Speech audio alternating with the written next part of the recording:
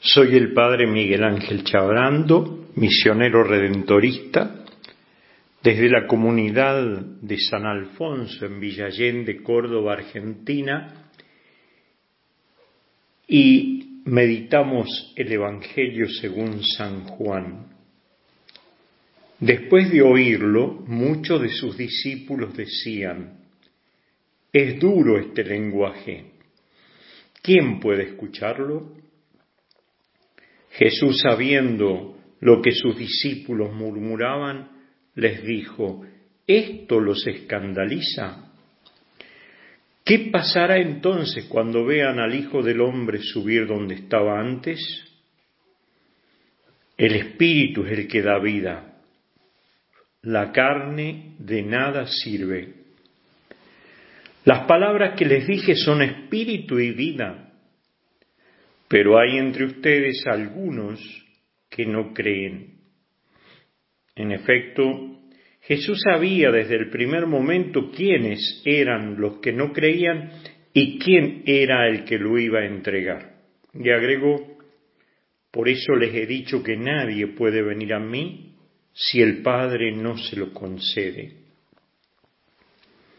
Desde ese momento muchos de sus discípulos se alejaron de él y dejaron de acompañarlo. Jesús preguntó entonces a los 12: ¿también ustedes quieren irse? Simón Pedro le respondió: Señor, ¿a quién iremos? Tú tienes palabras de vida eterna. Nosotros hemos creído y sabemos que eres el Santo de Dios. Palabra del Señor. Gloria a ti, Señor Jesús. Estar al lado del Señor da de comer a los hambrientos, produce sanación en los enfermos. Somos testigos de las obras del Señor en nuestra vida, pero las obras que el Señor hace fácilmente nos olvidamos y seguimos pidiendo más porque somos insaciables. Esto es lo que le pasa a esta gente que lo busca a Jesús, como Jesús mismo lo dice, no porque vieron signos, sino porque comieron hasta hartarse. Y Jesús les dice que busquen y trabajen para conseguir otro pan, otro alimento.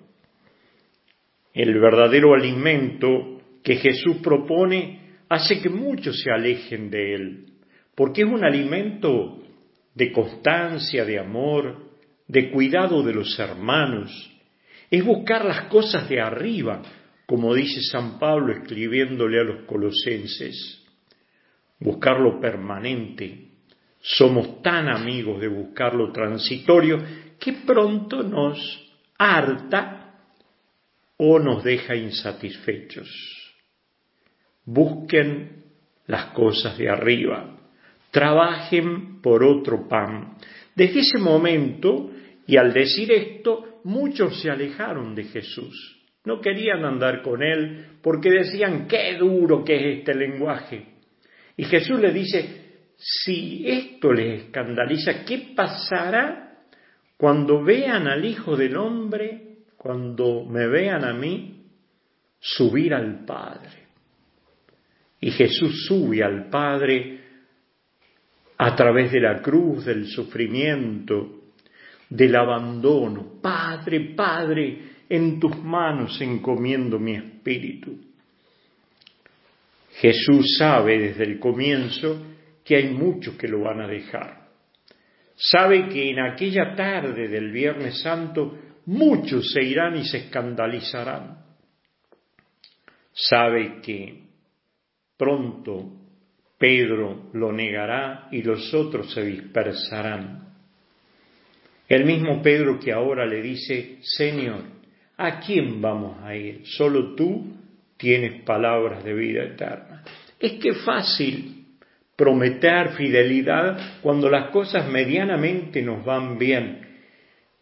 La apuesta de Jesús, la propuesta de Jesús es que Él y los suyos seamos fieles cuando estemos subiendo a la cruz, cuando estemos crucificados, cuando el dolor nos visite, cuando los milagros no estén todos los días con nosotros, sino que sean un simple recuerdo o algo que hasta se nos ha olvidado, porque nos olvidamos de el pan que comimos y de las maravillas que el Señor hizo por nosotros.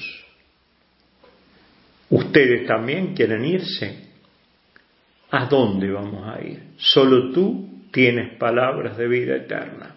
Ayúdanos, Señor, a decirlo en el momento de la alegría, de las maravillas obradas y de tu silencio. Danos la gracia de ser como María, mantenernos de pie como el discípulo amado en el momento de la cruz, de la soledad y del silencio. Estamos transitando el tiempo de Pascua, camino a la efusión del Espíritu Santo, Pentecostés. El corazón se abre al Espíritu cuando nos mantenemos firmes en la fe que confiesa Pedro. Señor, solo tú tienes palabras de vida eterna y la tienes siempre, aun cuando haces silencio. Bendiciones y que el Señor nos conserve unidos y fieles en las buenas y en las malas, en las alegrías y en las tristezas, en la vida y en la muerte.